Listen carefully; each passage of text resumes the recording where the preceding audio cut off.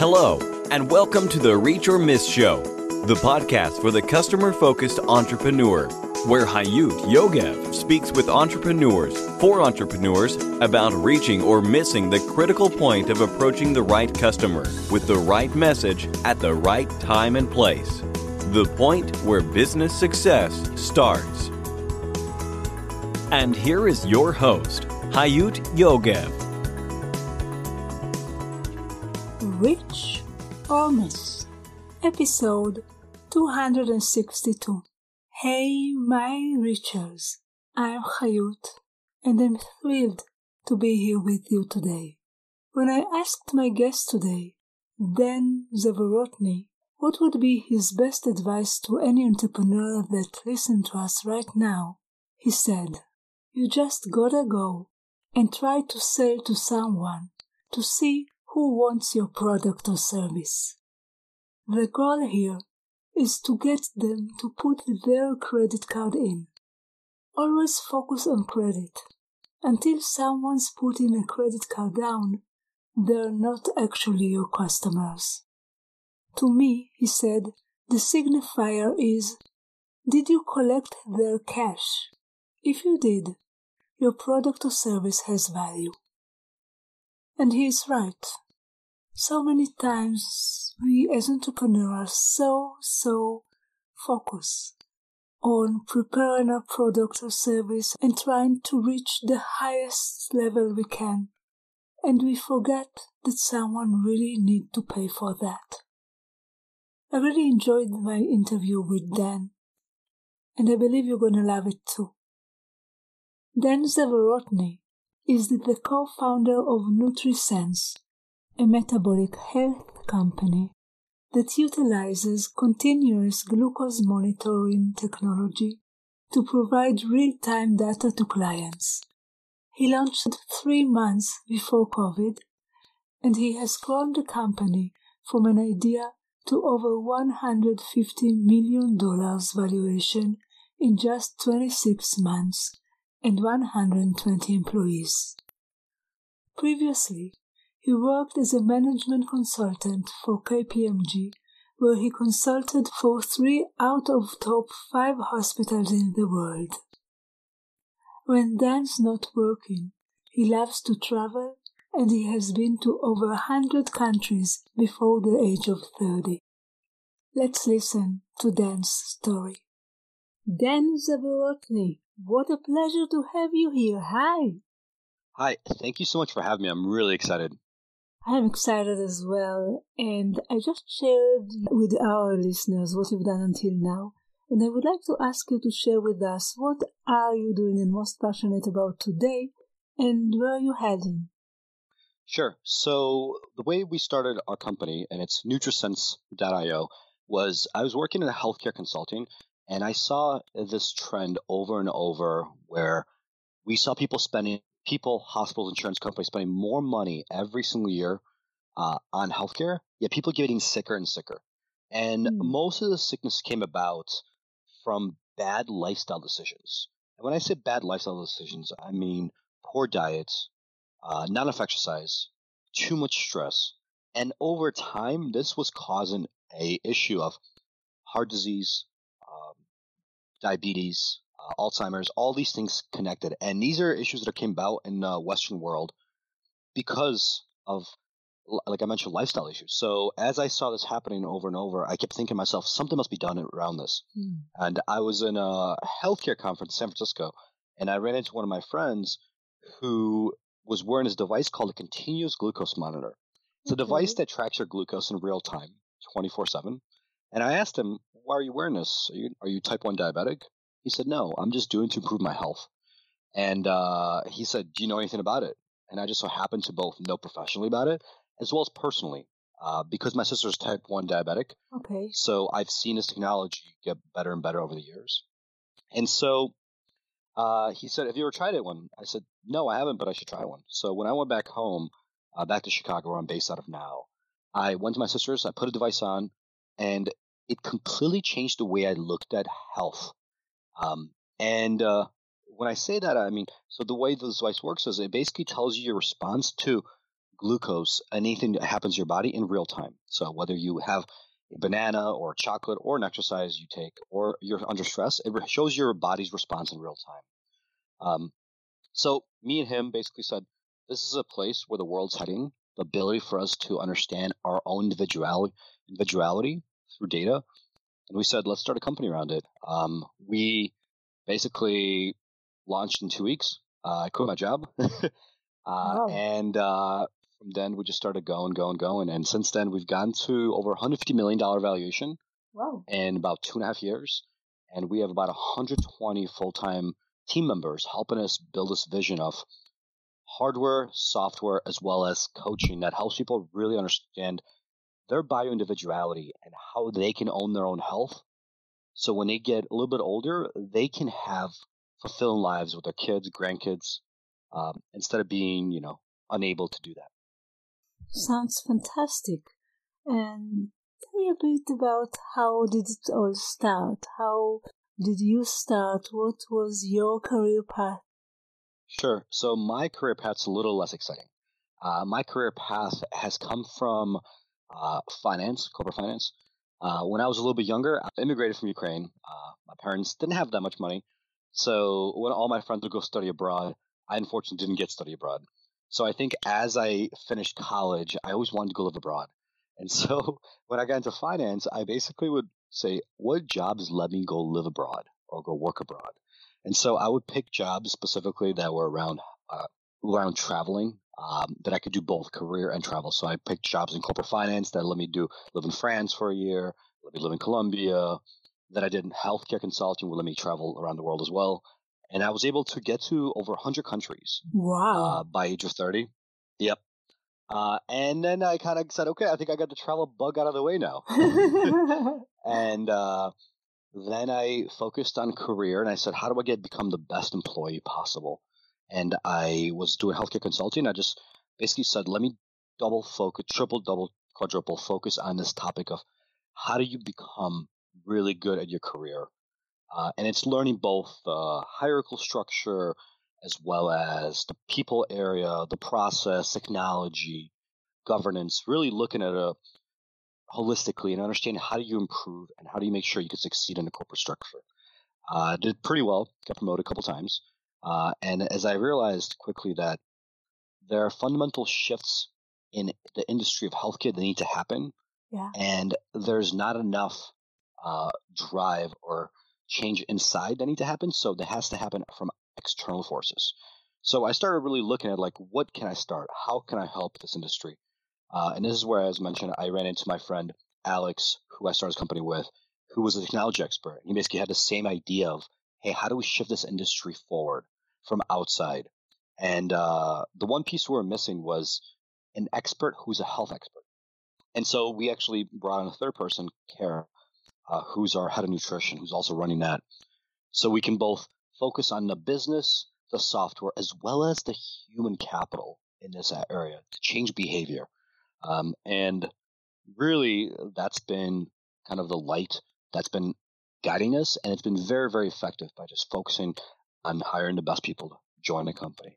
And how did this happen? How do you make this change in lifestyle, actually? How do you help people to do that? Yeah, so what happens when you get this device called a continuous glucose monitor, we ship it to you through the mail. Yeah. You put on your arm, and it sends a signal to your phone that tells you how your body's responding to certain impacts in your life. Yeah. And what you're required to do as a member of our program is actually track your nutrition, your stress, your fitness. And as you're tracking inside this app, we correlate that data to your glucose. And so we're able to start seeing trends of what's happening.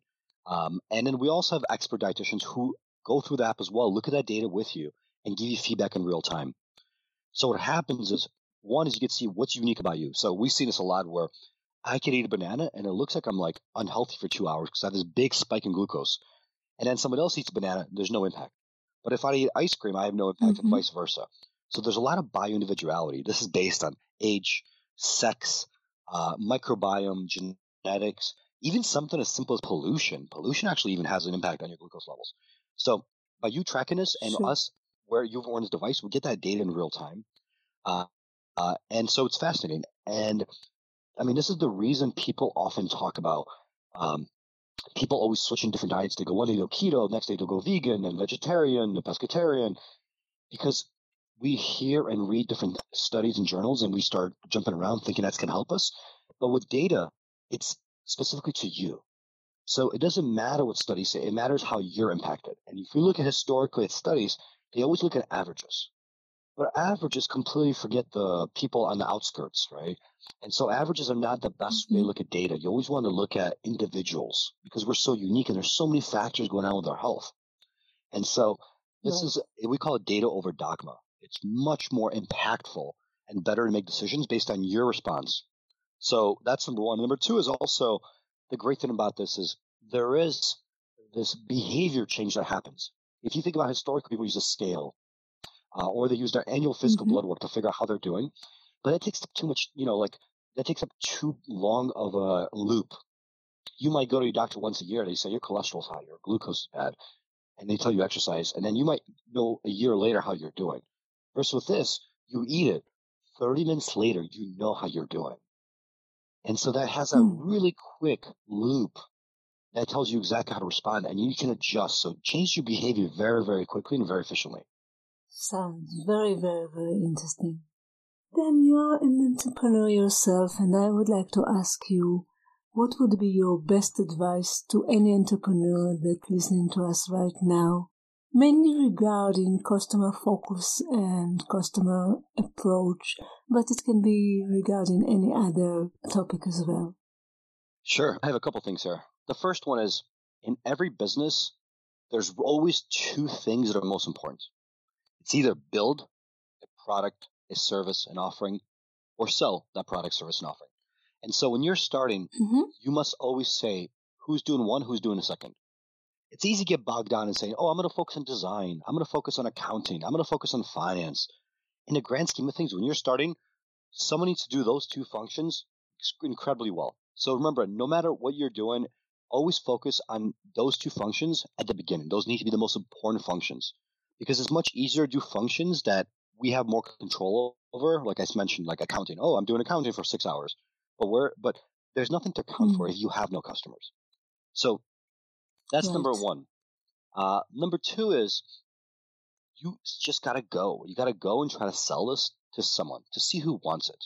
I think it's sometimes people get lost and they start doing customer interviews, customer research, and they just keep trying to convince and understand what people want.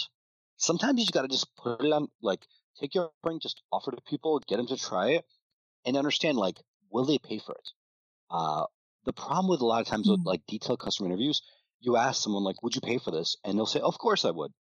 But when you ask them to put their credit card down, people get a lot more hesitant. Right. And the goal here is get them to put their credit card in. Like, always focus on credit card in. And until someone's putting their credit card down, they're not actually your customer. And I think people forget that. They're like, oh, I've done 300 customer interviews. And people said they want XYZ, and I'm going to go build XYZ. And I came back again. Oh, no, they want 5 more features. They want 5 more things. And then I go build those. And the people keep doing this loop where they keep trying to build things for people to say they want. But until someone puts their credit card down, they're not truly your customer. And I think people forget that very often. And people always just, because it's a little bit uncomfortable feeling, right? To someone say, put your credit card down. And I think it's also important to mention that people don't often know what they actually want. They have this idea, but they don't often know exactly what they want. But when they actually put their credit card down, you know they're willing to pay for it, right? And that, to me, the signifier is, did you collect their cash? If you did, your product has value. If you build 500 features they wanted, but they're still not willing to put their credit card down, those features are mostly a waste. Those are nice to have, but why did you build those? Right. Very interesting.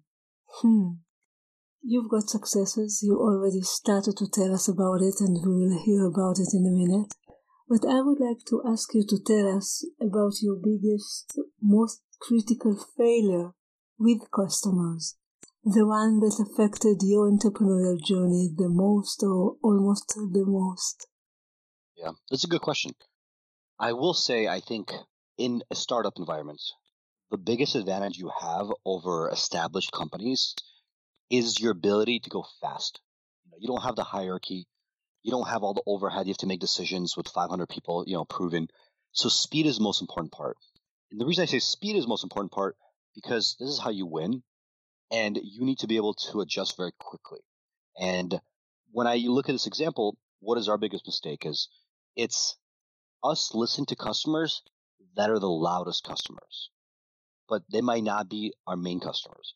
It's that old saying that the squeakiest wheel gets the oil. And historically, the mistake we made was, one customer would be very, very vocal, and they would say, I need A, B, C, D, and we go build those things. But that one customer might be one out of 1,000 customers, and they might want certain things that we built for them, but they're literally one person. And so we're building for this one person, but we're neglecting the other 99% of the people. And so it's important to remember, just because someone is very loud as a customer does not mean that is the person you should be building for your product.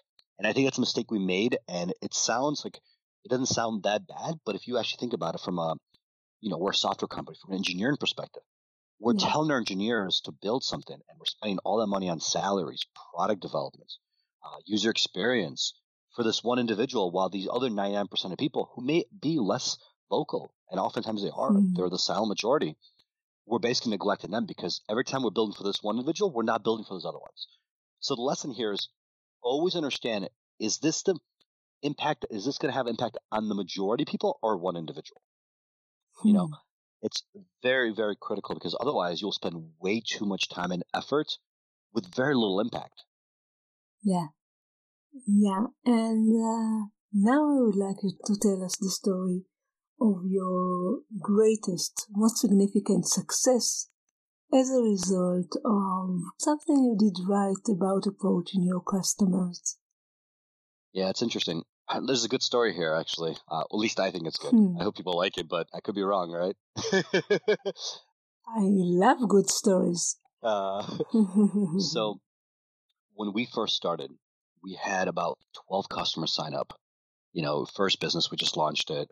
One of the packages got lost by United States Post Office, and we emailed the customer and said, hey, it looks like your package got lost in Arizona. Do you want us to ship you another one?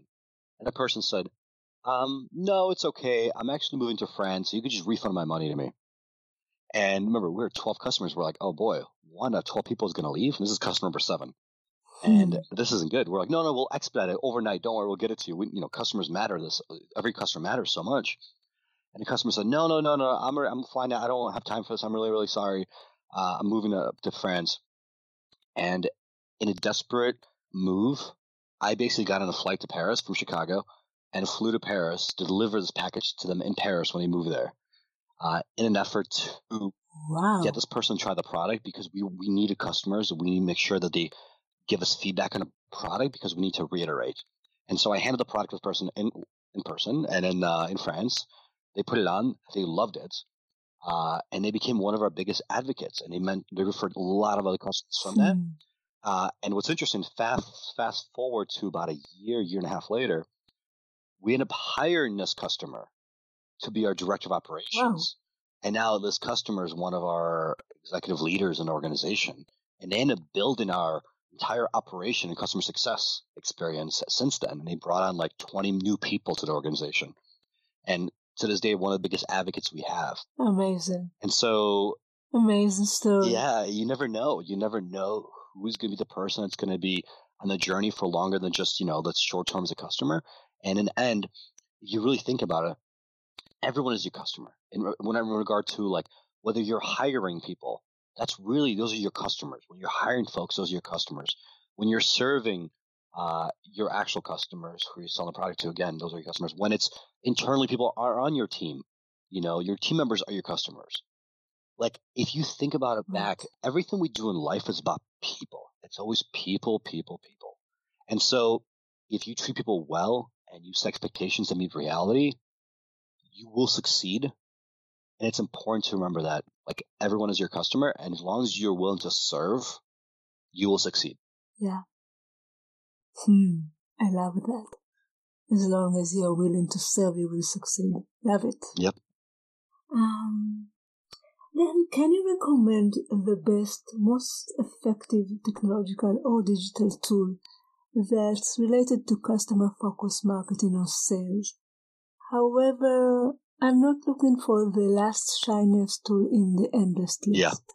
I'm looking for something that really works for you and might help other entrepreneurs as well. Yeah, so we use a lot of tools, but the one thing I have to tell people, so if you're selling online, the key to remember here is this. We take a lot of things for granted. We go to the grocery store, we use a credit card, we pay for something, or we buy something from Amazon or eBay.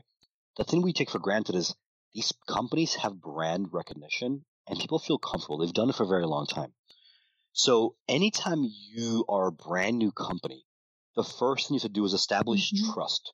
And no matter how amazing your product is, if you actually take a step back and you think about the human nature, their question is this real? Will they steal my credit card information? Can I trust these people? So you have to get the basics right. And I say the basics is you should be able to process credit cards very easily to the point of people recognize the company you're using to process credit cards. So I always think that things like Stripe or Shopify or something of that nature is critical because you never want people to think, oh, hey, am I going to actually get the product? Do I trust people to send the product to me? And when you use a service like something like Stripe or Shopify or a similar one, you at least establish that credibility from day one, and your customers aren't worried about the basics of like, is this a scam or not? And it's very important. We take that for granted very often because we use these big websites all the time. But as a startup, you can't take things like that for granted. Only you've established a baseline, only after that can you then start focusing on more of how do you pitch the customer? How do you align with the customer value proposition? I love that. Thank you. There are many factors that affect one's success. However, I do believe that for each of us, there is one factor that really helps us win. And I want to ask you, what is your one key success factor? Yeah, that's a good question. I have noticed that this is probably, it's like a double-edged sword where it's good and bad for me at the same time. I am an obsessive learner where I just pick a topic and I get obsessed with it to the point where people will say like, oh, like you seem a little bit geeky about it. Like, why do you care? Like, you know enough. It's enough. And I just dive into the weeds where it looks like, I am basically like almost like a little psychotic in obsession with that topic where I will buy like 20 books, watch every podcast, every YouTube video, talk to all the let's try to get as many world leaders to show in that area to explain to me the topic deeper than is necessary. And so from one perspective, it's good because I can quickly go from 0 to 80% knowledge very, very quickly. The bad is sometimes, it takes me, sometimes I just go in too many rabbit holes that are unnecessary. And, there's people who spend 30 years on a certain topic. Like, it's better to just hire those people and bring them on your team or mentor you and have them help you there. But one of the things I've discovered is, it doesn't, if you're really, really obsessed with learning, it doesn't take that much effort to go from 0 to 80% knowledge base. Like, someone could spend a year and get to 80%. It's when you go from 80 to the 99 percentile, that takes decades and decades and decades. But to get to a high, decent level, it doesn't take that much effort. I think people are often so afraid of starting. It's because, number one, they don't know where to start. And number two is everyone always aims to this 99 percentile. And you don't need to get there. You can get to 80 percentile and be good enough. And so, I know that was a sidetrack, but this is where obsession learning really, I think, has given me opportunity to succeed. I came from healthcare consulting and finance. And when we started this company, as I mentioned, my colleague said, okay, it's either you build or you sell. And he's like, I'm an engineer, so I'm going to build. What are you going to do? And I said, well, I guess finance. He's like, no, we don't need finance. We need sales. And I said, what's my budget? And he said, 0. And I asked him, well, how do I sell? And he said, that's for you to figure out, right? I'm building, you're selling. We could switch. You can build, software engineering. I said, I do not know software engineering. So he said, oh, go figure out how to sell. And it started with a simple Google search, a couple of conversations, understanding what are all the possible ways to sell online. And there was hundreds and hundreds of ways. And then slowly using deduction of, well, which ones take a long time to build and sell with, which ones are shorter. As an example, search engine optimization. That's a great way to drive traffic to your website. But you have to write hundreds of blogs, and that could take a year or 2 years to really start seeing traffic on your website. Do you have 1 or 2 years to wait for your revenue to come through? Probably not. So yes, you want to start doing that slowly, but it's not something you want to focus on. Or let's say you want to do Facebook advertisements or Google advertisements. Yeah. That gets you revenue very quickly. However, you need to spend hundreds of thousands of dollars to get ramped up to a good place. So I came across That's right. influencer marketing. That can get going right away. That requires more of connecting with individuals one-on-one, but at least it starts getting the flywheel going. And so you focus 90% on that. And while you do 90% on that, you start working on your search engine optimization. You start working on a little bit on Facebook ads, Google ads, other advertisements. And as you start effectively increasing your revenue, then you can start changing direction. Maybe influence marketing becomes a little less because it's less scalable. You start scaling other channels, but you've already got this pipeline of revenue coming in. Love that very much. Thank you. Thank you. And my last question is my mountain question. Yep. And as my listeners already know, I've been imagining this journey of entrepreneurship as climbing a mountain. Step after step after step, and then you're trying to reach the peak, and once you reach the peak, you're looking to climb another peak. Sometimes you need to go down in order to reach the peak. And at some point I started to ask my guests, and that's what I'm asking you, whether you ever climbed a mountain or wished to climb a mountain, or do you have any relationships with mountains at all? Yeah, it's funny. There's a gentleman named Sir Edmund Hillary. He was one of the first, if not the first, I think he might have been the first person actually to climb Mount Everest. He was the first. Climb Mount Everest. He was the first. And I love his quote. Yeah. They asked him in an interview afterwards, they said, "Why did you climb Mount Everest?" And his answer was, because it was there. And I love that, right? It's because it was there. And Beautiful. I think sometimes people ask me, like, why did you start this company? And I said, because there's an issue there's a problem that we need to solve, which is that we are getting less healthy. And it makes no sense to me that we are the richest country, U.S. is the richest country in the world, yet it is one of the least healthy countries in the world simultaneously. And so that is the reason. But I will tell you, I have a very unusual contrarian opinion on mountains. And, I think before it was such a prestige to climb mountains. There was this endeavor you went upon, and there was this risk of death and, a lot of risk. And now I feel like things have changed so much where you can almost buy your way to the mountain, right? Where if you have enough money, you can have, professionals come with you, and they set up camp for you, and they give you high quality food, and they carry your equipment for you, or you just jogging next to them. It's still not an easy task. You still have to some extent, be healthy, prepared for this. However, I feel like there's less romanticism about it now than it used to be, because it's more so about how economically are you able to afford this rather than how much of an adventurer you are. And I think that this has changed in the last couple of decades. It used to be not this extreme, but we're seeing this now where, you go to the mountains sometimes, you see a lot of these guys who are, investment bankers, right? And venture capitalists, and like me, entrepreneurs there, former entrepreneurs who've succeeded, and they're climbing, but they're sitting in these nice tents, and, they're eating these beautiful home, 5-star meals instead of the old school where you're eating out of a can and you're carrying your own bag. Now they have people carrying their bags and their gear for them, right? So I look at mountains, unfortunately, as less romantic as they used to be. But nevertheless, I do want to climb mountains. I think it's fascinating, but I think the ocean is really what I think the next facet that I think we need to explore. And I think that to me is really fascinating, like really getting into the depth of the ocean. I read somewhere recently that something like we've only seen like 4 or 5% of the actual ocean, and there's just so much more to see and explore. And there's all these wild fish out there and beasts that we just can't even imagine that exist there. Love this mountain story. It's a beautiful one.